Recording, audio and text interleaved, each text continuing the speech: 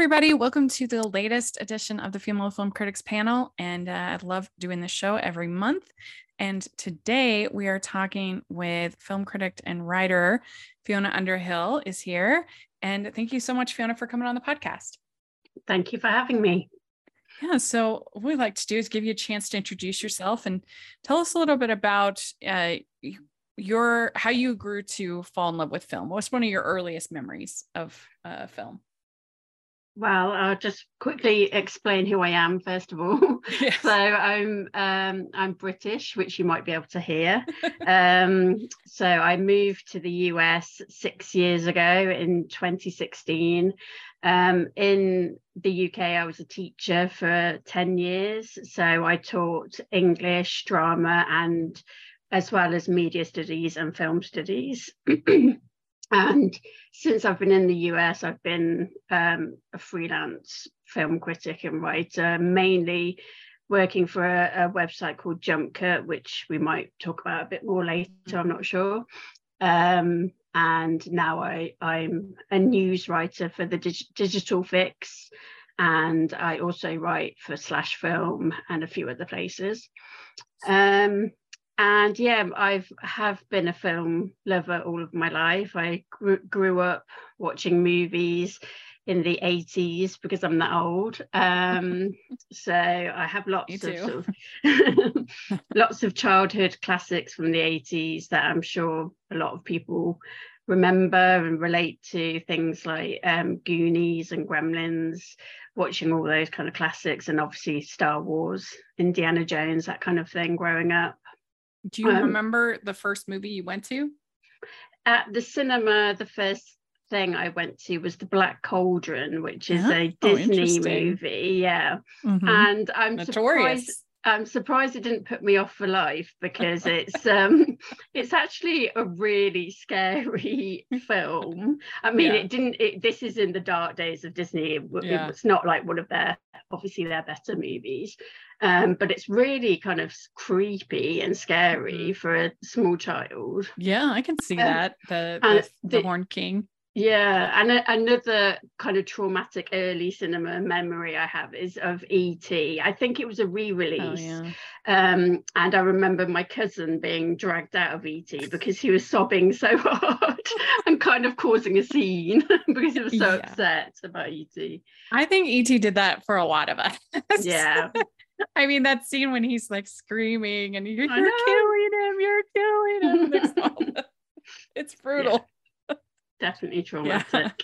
Yeah. But most of my film my love for film really developed through television. So at home watching classic movies. My stepdad and my mum are both into film.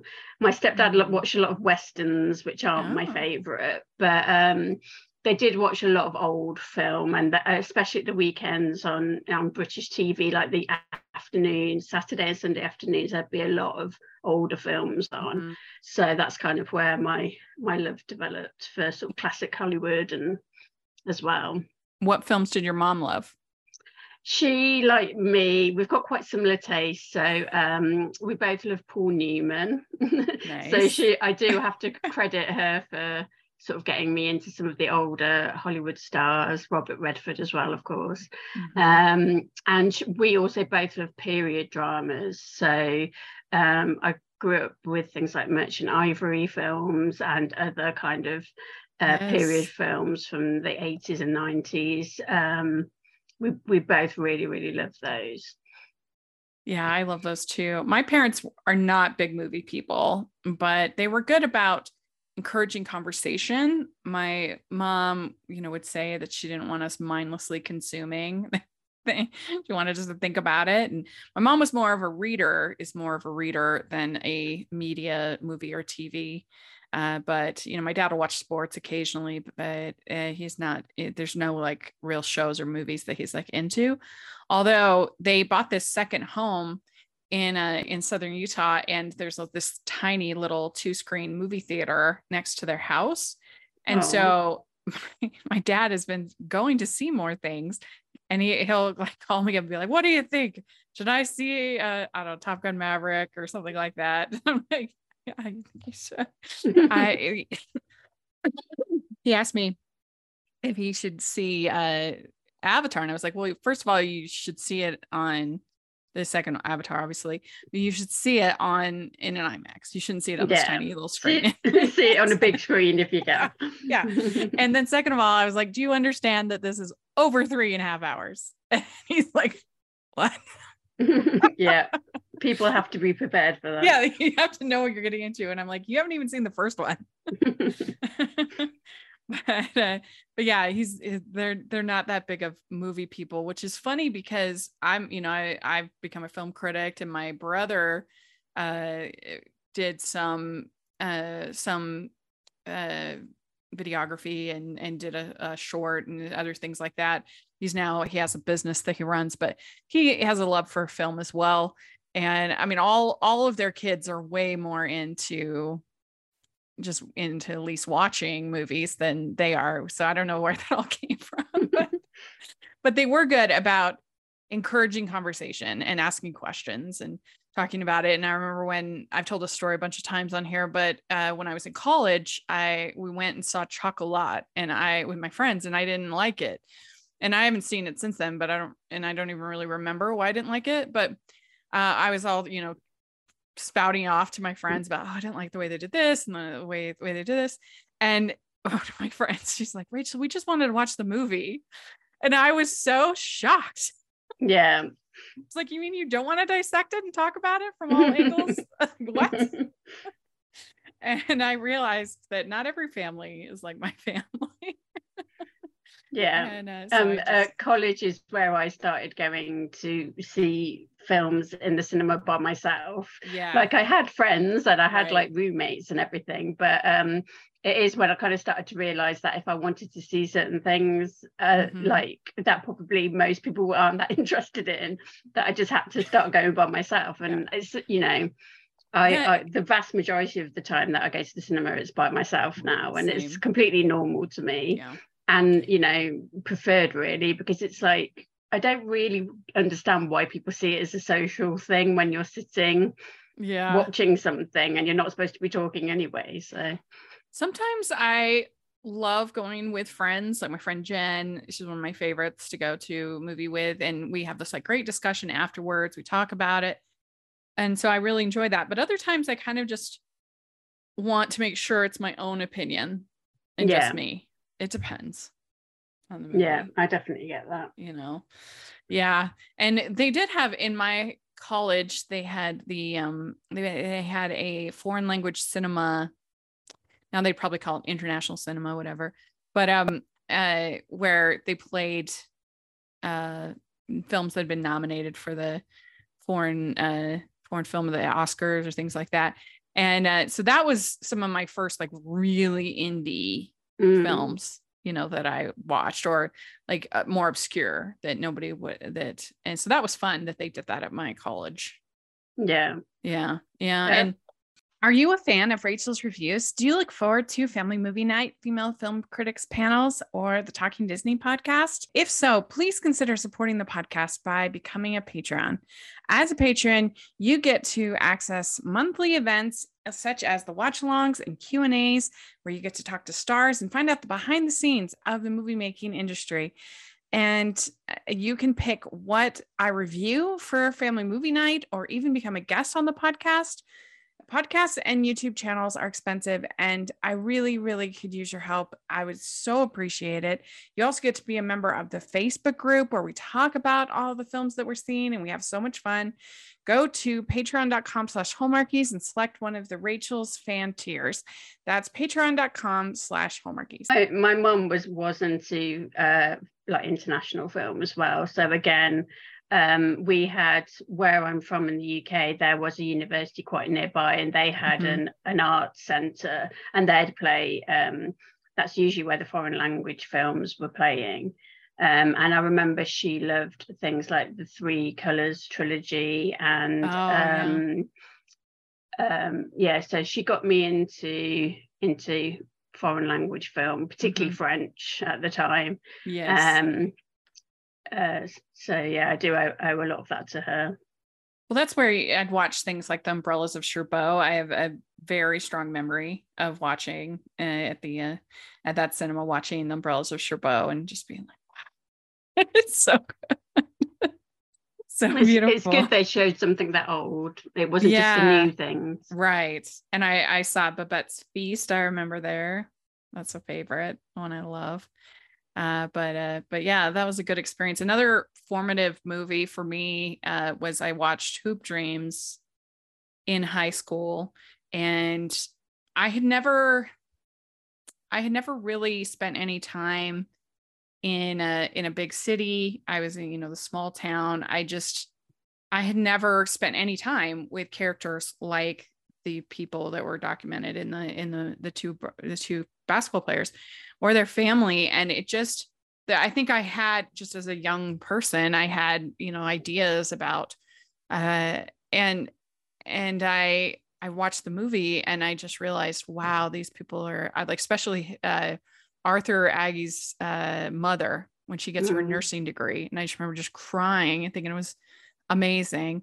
And so that was one that really changed not only like my ideas of what a movie could be, but just literally what I thought about people.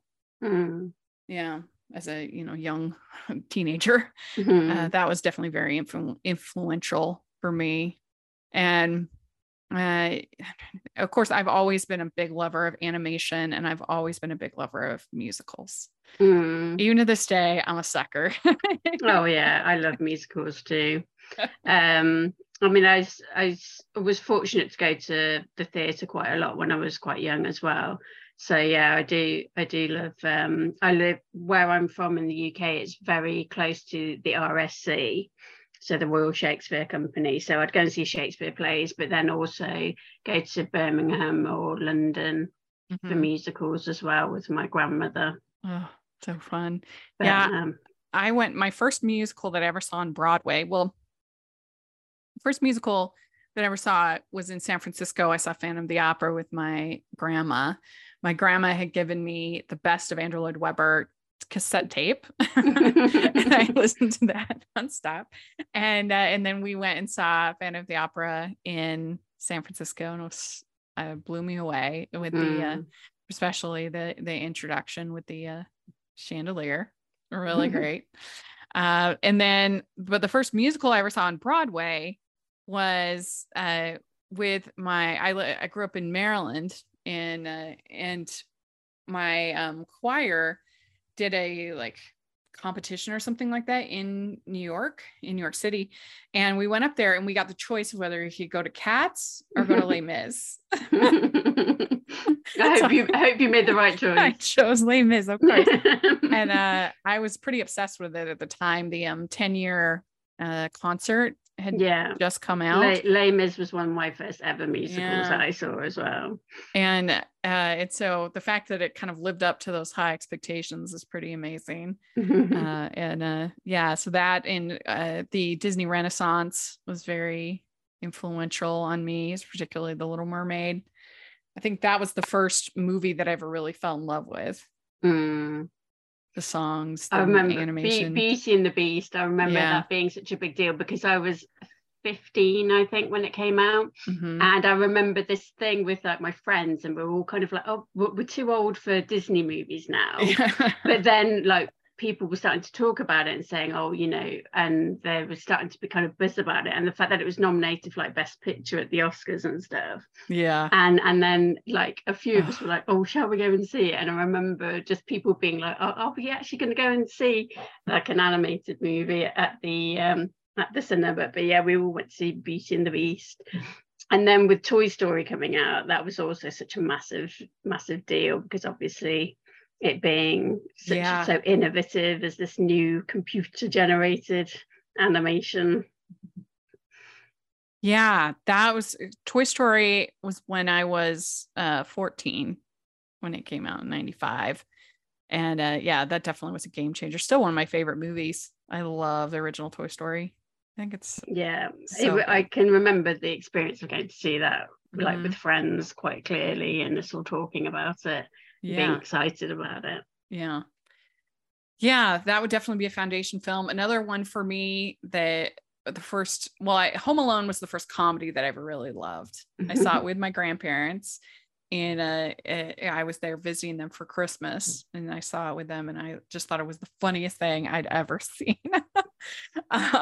But then another big one for me was Clueless. That came out when I was a freshman in high school, and it was just so eye-opening, and just I felt like, oh, they really get high school. And it was so funny. I mean, when she drives on the freeway for the first time, just still to this day, I think it's hilarious. Keep your hands on the steering wheel at all times. I can relate to that now better because I've moved to Los Angeles, and driving here is just like fraught with danger at all times. So I can empathize with her. Yeah, I was in LA in August, and we rented a car, and we were going to this the HCA awards thing where we're going to present, me and my friend, and we got up to about I don't know 500 feet from the parking garage, and the car stalled right in the middle of the road.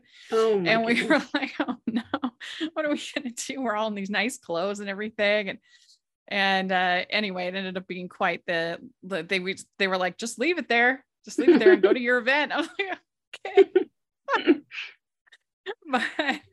but yeah, LA's an interesting place. But so did you go to film school? Is that how you ended up becoming a teacher? No, so I went to university. I did drama. So drama, theatre studies was like my first love, and I thought, like many young people, I thought I was going to be an actress. But then I ended up mainly at university. It wasn't like a drama school, it was like a drama course at a university. Okay. And I ended up mainly doing the writing courses because I realized that I was a much better writer than actor. So I did like playwriting and dramaturgy, things like that. Then I I left university and I went traveling, and I worked for an arts organization for a little bit. And then I decided to do my teacher training. So I went to a different university for a year and did teacher training to become an English and drama teacher. It's secondary school, so it's the equivalent of middle and high school combined. Okay. And then, yeah, like I say, I mainly taught English, but then I did teach some drama.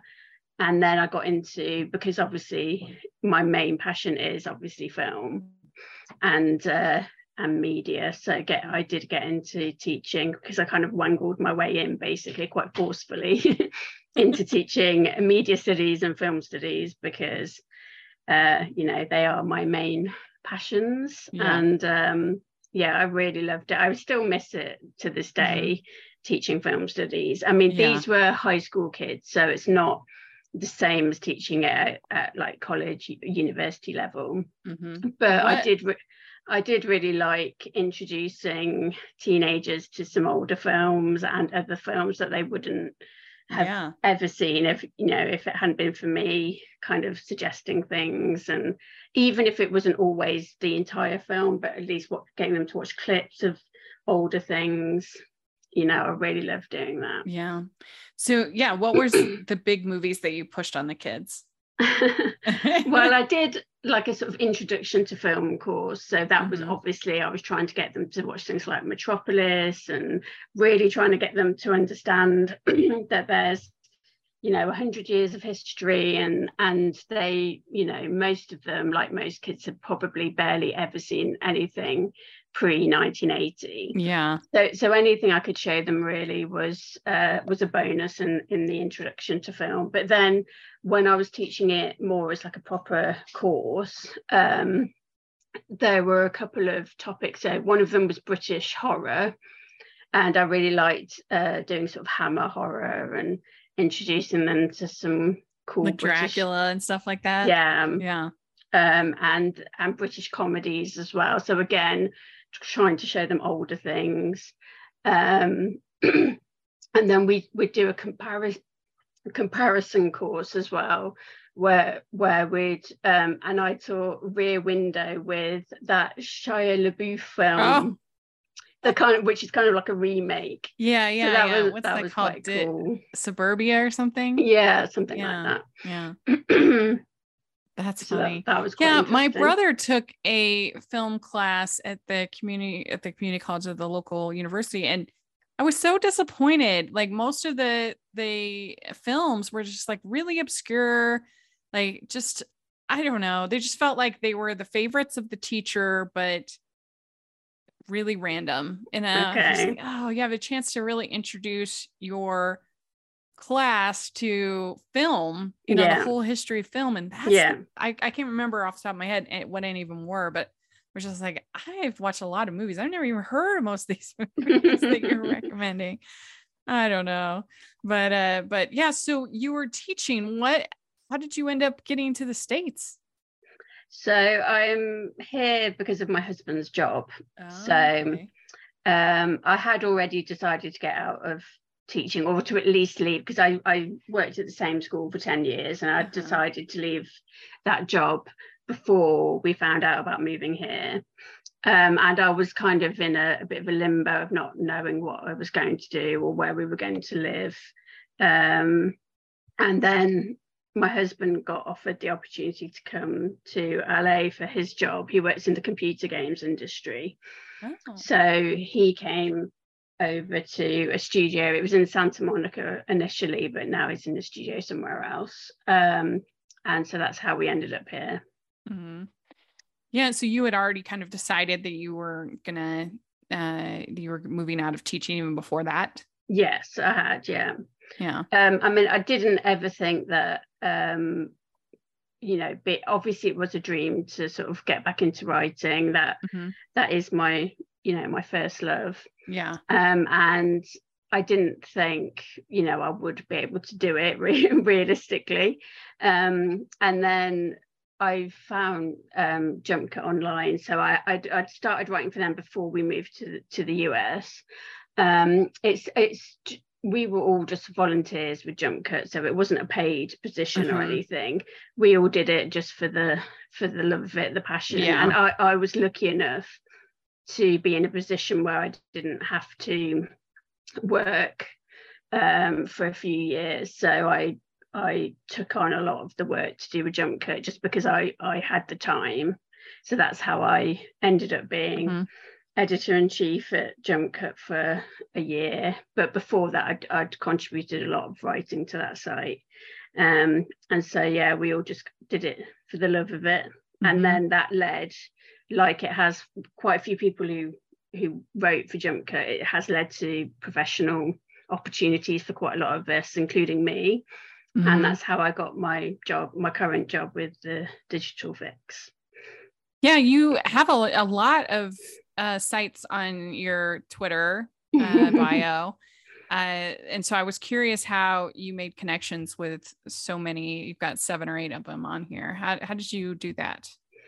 A lot of it is just via Twitter and via networking. So a lot of us, I think, in the sort of film Twitter community, which has a bit of a bad rep, but we are can be quite a supportive community. And for the most part, my experience on Twitter has been pretty positive. I did have one point of cyberbullying in 2019, but that was more from YouTube than it was from Twitter, which YouTube is like the most toxic of any of the sites. But other than that, for the most part, I've met so many friends and been able to get so many connections. Like like I was telling you about this awards thing, I was able to HCA Awards. I was able to present an award. It's my first time ever reading off a teleprompter, so that was an adventure, and it was pretty cool to give Arcane, which is a show that I love, the best streaming animated show. So that was fun. But yeah, there's just been a lot of cool opportunities like that from the connections that you make online, especially during the pandemic. Like we all needed it even more. Yeah, I mean, and I'm 5,000 miles away from my friends and family. Yeah. So Twitter's been a massive lifeline for me. So any friends that I've made in LA since I've been here, it's all been via Twitter. So it's been like initiating things on Twitter and then meeting them in real life. But yeah, so it's the same for, you know, any kind of freelance opportunities or professional opportunities, I would say are pretty much all down to Twitter and just networking and friends of friends, that kind of thing. When you get a piece to write, do you normally pitch the ideas to the sites, or do they come to you and say, hey, we want this? Yeah, it's usually covered. pitching. I mean, I don't unfortunately have very much time anymore to pitch. And it's frustrating because there's things that come up. So, for example, I know we're going to get onto 2022 movies. So the Banshees of Inisherin, for example, I have like a pitch related to that because that was my favorite movie of last year. And I really, really loved it. And I really want to write about that, but it's just finding the time now because I do kind of a full day shift now during like the weekdays, and then I have a secondary gig with Slash Film, and so doing freelance pitches, although I would like to do more and be able to write about things I'm really passionate about, I don't have as much time anymore. Right. But yeah, in the past it's just been thinking of pictures and like many of us, we just fire off an email and kind of hope for the best. I mean, I haven't done a lot of freelancing, to be honest. Like most of my writing's been for a few particular sites, and then the freelance opportunities have just been through luck, really.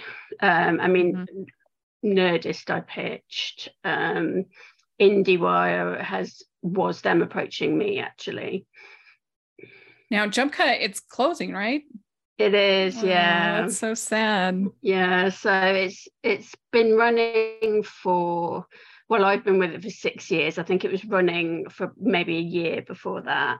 And it's, yeah, like I said, because we're all kind of we're doing it on a voluntary basis, and we were all giving it a lot of time to it. It's just got to that point where there's no one who's able to give the amount of time it needs anymore, really. And also just financially, you know, we had a Patreon and we were trying to pay writers where we could, but it was just very, very limited in terms of how much money we could bring in and how much we could feasibly pay people.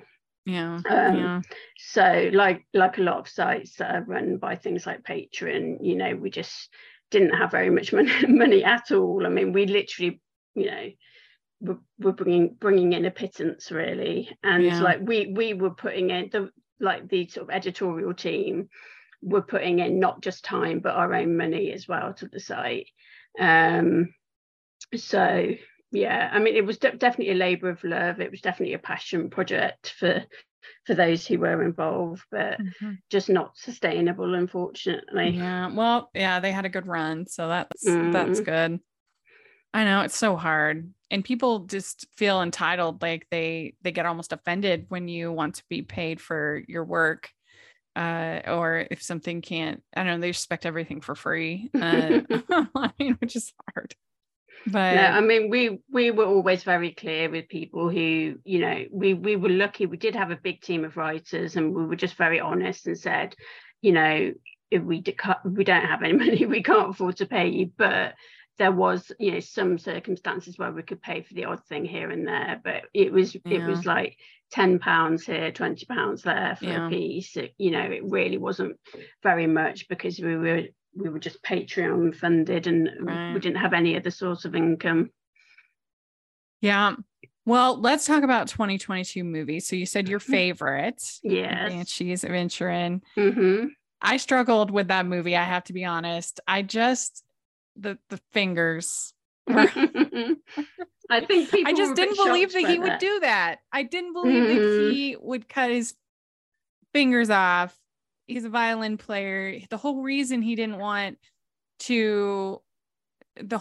off the friendship was because he wanted to play. He wanted to write music. So why would he do that? I just felt that was where I struggled. I did laugh quite a bit, and I went back and forth. Should I go fresh? Should I go rotten? What do I think? Because I did think it was pretty funny, but I don't know. The fingers are hard for me. Yeah, I really loved it. The reason I loved it so much is because going back to me talking about what I studied at university, is that it's very, very much in the Irish theatrical tradition. So it's really strongly influenced by the theatre, the playwrights of Ireland, and also the literature, but especially the theatre. And that's Martin McDonagh obviously has a background in the theatre, and he's a playwright as well as a screenwriter. And it's just the humour is so Irish, because I have Irish family as well. That's my background, and the humour is just so specifically Irish, and the darkness of it, the balancing of like all those tones and the layers of like depression with the humor, and also even like the sort of the shock of kind of the finger thing as well. It's just extremely Irish, and that's what I loved about it. Yeah, my favorite movie of the year, and I don't think it's come out in the UK yet, but was the Puss in Boots: The Last Wish. I've heard that's really good. I really want to watch it. It's on VOD, but it's like $25 rental, I think, at the moment. But when it becomes cheaper or free, I'm definitely going to watch it. Well, I'm a big animation fan, and the animation blew me away. I'm a big sucker for this kind of hybrid, part CG, part 2D animation that we've gotten since Spider-Verse, where there's just like a flatness but a fullness to the style. I just love it, and they have that here. They're not worried about. I like the fact that animation right now is not worried about being very realistic. That the films are having a unique style to the artists, and we kind of got away from that for a while because of Pixar, which I love Pixar, but they were really concerned about things being lifelike and realistic. And I'm kind of glad that now we're sort of in this more experimental phase, I feel like, which is fun. Yeah, definitely. And then I loved Marcel the Shell with Shoes On. You see that? I still haven't seen that either. I know. I'm sorry. I'm a little bit behind on animation, but I do need to get to that. So charming. My favorite live action film is also kind of obscure, but I loved it. It's called Hit the Road. Oh yeah, I've seen that. Yeah, I loved it. I thought it was so good because I thought it did such a great job of having all of the tension, having all of the, it's just obviously the situation. They're trying to get older brother out of Iran. But it also feels like every family road trip that you've ever taken, with little brother being so adorable. And the relationship between the mother and the older son, I thought was very, very like relatable and, so well, presented. It just was something that it did have a universality to it. Where, even though like you say, the brother's leaving, the mother can't help but also be a classic mother. And there's like ambiguity. They don't tell you everything that's happening. You kind of figure out little clues all along the way, which I really enjoyed.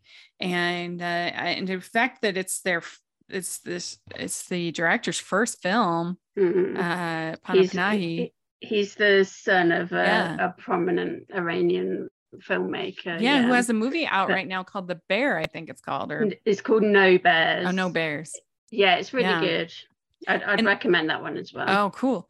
I had never seen an Iranian movie that was set in the like countryside. Not that I've seen tons. The countryside was stunning. Yeah, like, it was so beautiful. Such a variety to the landscape. Yeah, I don't think I'd seen that much like variety. Yeah, everyone I'd seen has been set in Tehran in the city. Yeah. So that was very unique. Yeah, I agree. It is a really good movie. I really liked it. Then my other favorite was RRR. It's so good. Yeah, amazing. I wish I was in LA. I could have gone to one of those they had those big events, Yeah. that for I did see it in a movie theater when it first came out in April. So like April of last year. And it was just me and a Indian family in the cinema. So it wasn't quite a massive event like they've been having recently with everyone dancing in the aisles. But I'm still definitely glad I saw it on the big screen, because Me too. I think it definitely needs that. Yeah, I saw Morbius and RRR on the same day. I saw Ambulance and RRR on the same day. So the Michael Bay movie Ambulance and RRR. It was my birthday. My birthday treat was to see that double bill. At least that was a like watchable Michael Bay movie. So yeah, I liked Ambulance. It was decent. Yeah. Yeah, those are some of my favorites. I have to say, I was pretty disappointed with this Oscar season. Most of the screeners that I got, I was just underwhelmed. Like most of them I gave like a mild recommendation to, but there were a lot of movies that other people just loved that I thought were fine. Yeah, like Tar.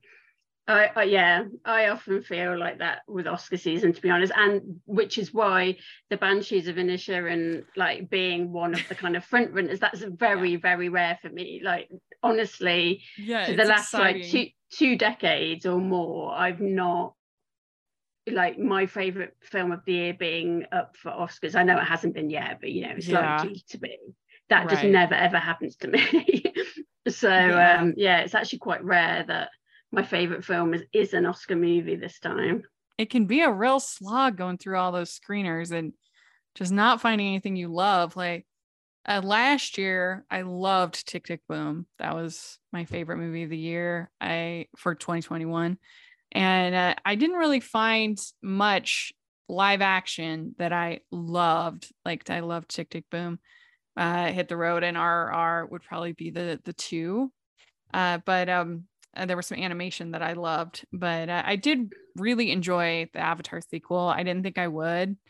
And I thought that, I mean, it is too long. Yeah, I haven't seen it yet. And you haven't seen it? No, and because of the length, it just really, really puts me off, to be honest.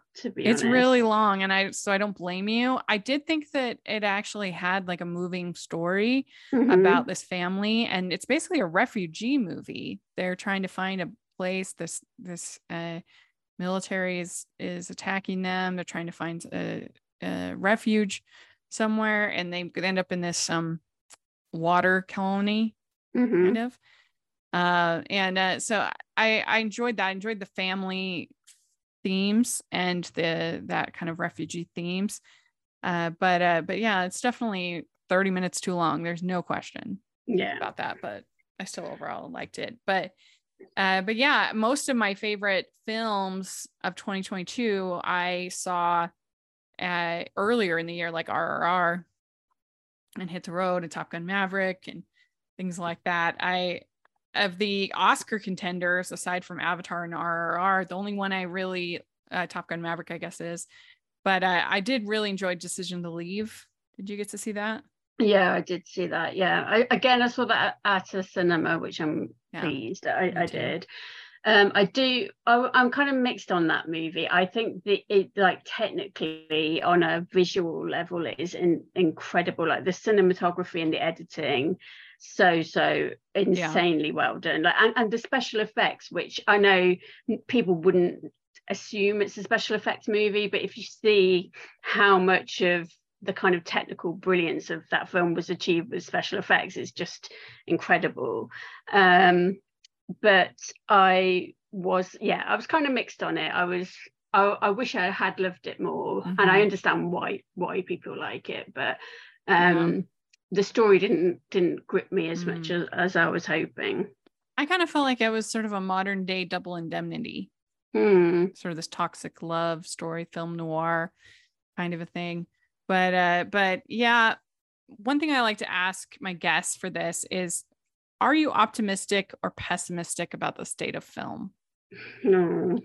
Because I think there's room to be optimistic, because so many more people can tell their stories than ever have before. There's so many outlets, there's so many places to be featured, so many festivals, so many streaming services that there's something for everybody. And there's also, I feel like, so many different ways to get your story told.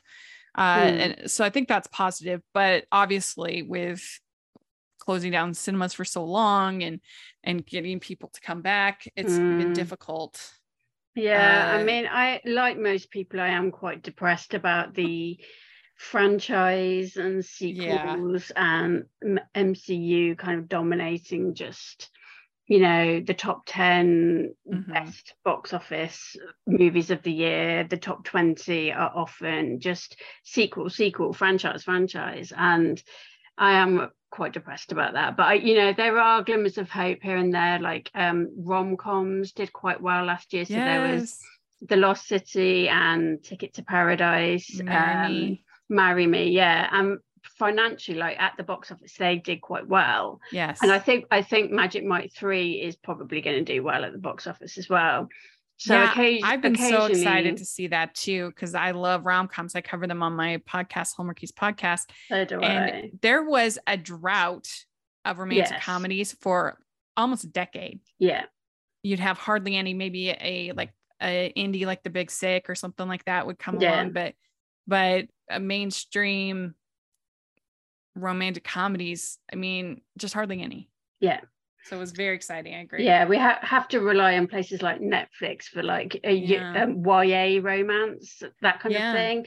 But other than that, I feel, I'm struggling to find romantic like movies and shows and stuff. I'm always on the search for them. That's why a lot of people turn to Hallmark, because they're like the only place making romantic comedies. And horror is doing well at the box office as well. So again, 2022 was a really good year for horror, and like this January 2023 is already a good month for horror. I saw your Megan review. So I'm happy about that. So there are definitely glimmers of hope in amongst all the kind of pessimism. You know, I'm worried. I mean, even in LA, and this is like the movie town, even here we've had like movie theaters closing, like the ArcLight still hasn't reopened, the Cinerama Dome, that's still closed, and we've had the Landmark go as well, and those were like the two main theatres I went to where they'd have like Q&As with directors and actors and people. So it is worrying, definitely worrying and depressing. Well, what is one unpopular opinion that you I always ask my guests to share an unpopular opinion that you had, and what was that experience like? I know it can be intense. Yes. I'll give you a recent one because we are talking about 2022 movies. So I'm sorry, but I'm going to have to share the fact that I absolutely hated Women Talking. Oh, interesting. Okay. The Sarah Polley movie. Now, this was very disappointing for me because I really, really love Stories We Tell and Take This Waltz, which are both Sarah Polley movies that she's directed. And so I had really high expectations going into this, and I unfortunately felt that the writing was atrocious. It's not well written and not well acted, in my opinion. And people have been very the main thing people have been critical of is the way it looks. So that like the color grading is really weird and it doesn't look very good. But in my opinion, that's kind of the least of its problems. Well, that's one thing about me as a critic. If aside from maybe animation, if people are coming to me for like technical knowledge, that I'm the wrong critic. Most of the time that kind of stuff is lost on me. It has to be really bad for me to like, oh, that sound mix was terrible, or I don't know. I just most of the time I'm like, oh, okay, I guess, yeah, I can see what you're saying. But I saw that at New York Film Festival. I had I was nervous nervous expectations. You know, it seemed like the kind of thing that would be very preachy. And so the fact that's how I felt it about it, I'm afraid. I thought it was very preachy. I felt like that they did a pretty good job of presenting the characters as kind of well-rounded. Like they weren't just like it wasn't just like men are evil and women are saints. I felt like there was some nuance there, like that whole section when they talk about their sons and how much they love their sons and things like that. I appreciated. I mean, it's a little dry. It's not like on my favorites of the year. Where do I have it? With the one that I had the unpopular opinion that's kind of similar is I didn't care for She Said. Oh, okay.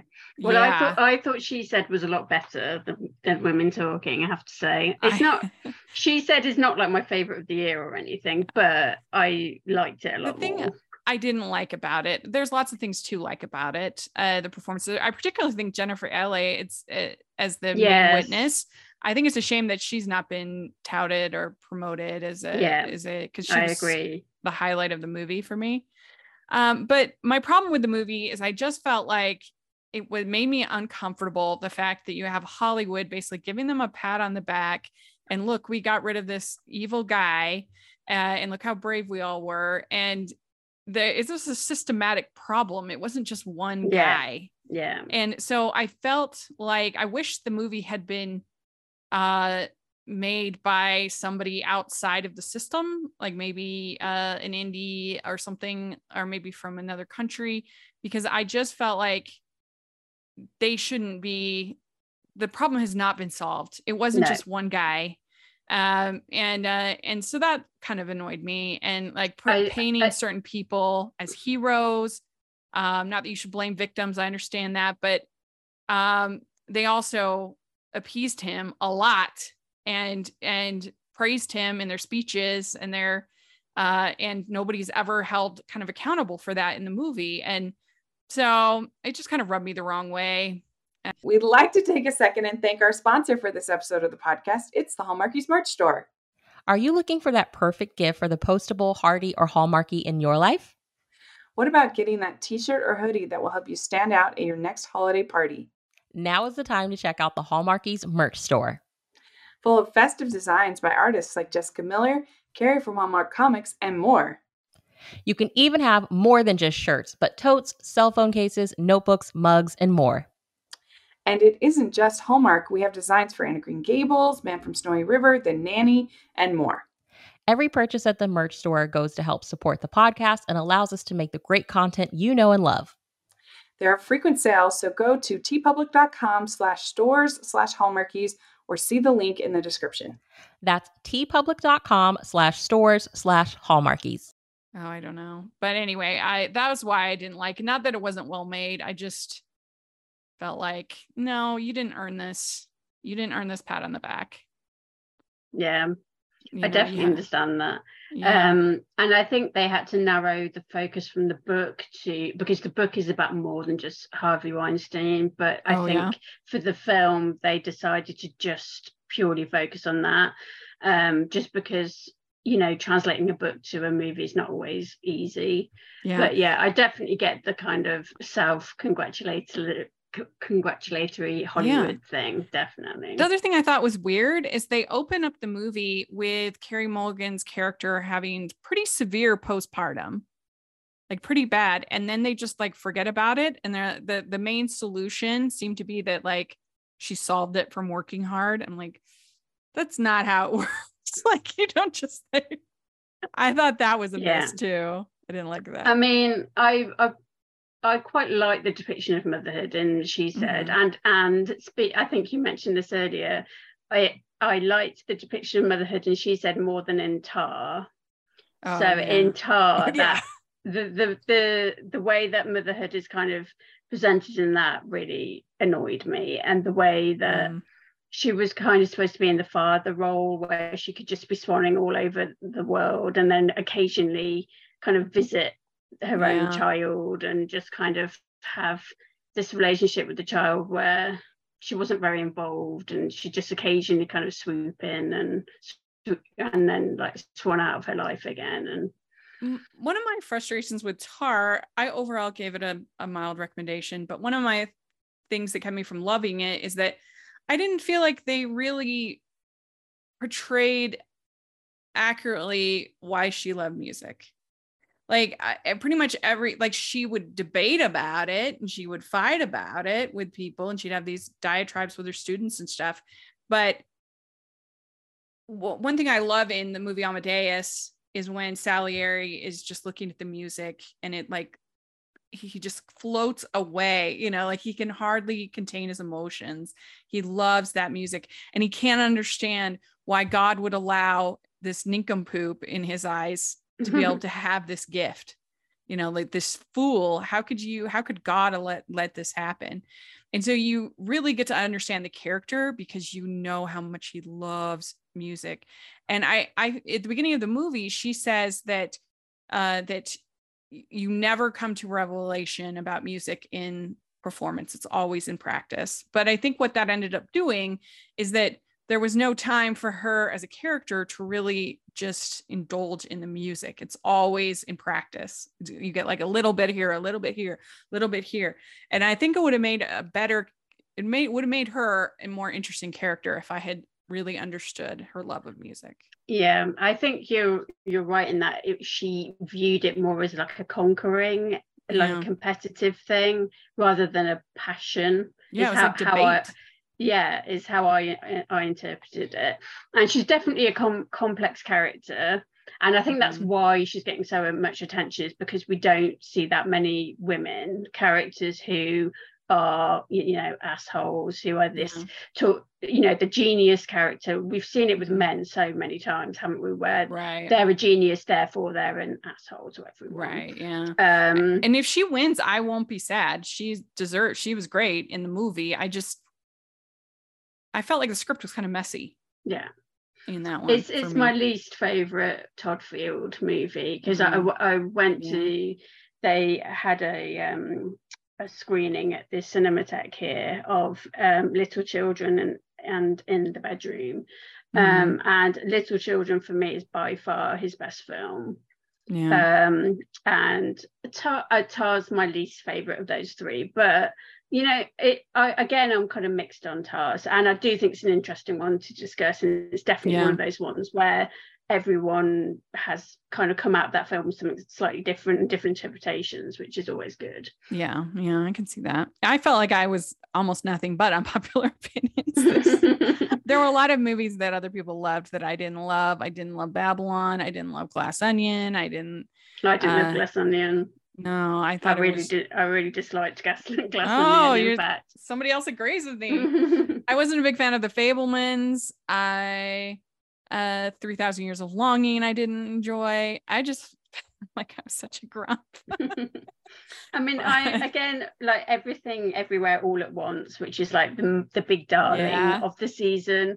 I thought it was fine. I didn't really love it. I found the editing overwhelming, and I think it took away from a lot of what I would have enjoyed it more if it had calmed down a little bit. And I realized the entire point of the movie is it's multiverses, and that's the point. You know, the point is that she keeps getting pulled out of one universe into another. And I understand that, but I would have enjoyed it more if I could have taken in some of the moments a little bit more, I think.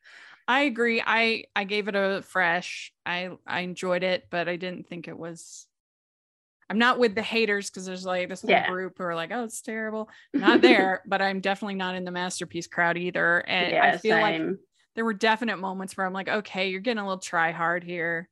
You're getting a little pretentious, too much with the rocks and stuff like that.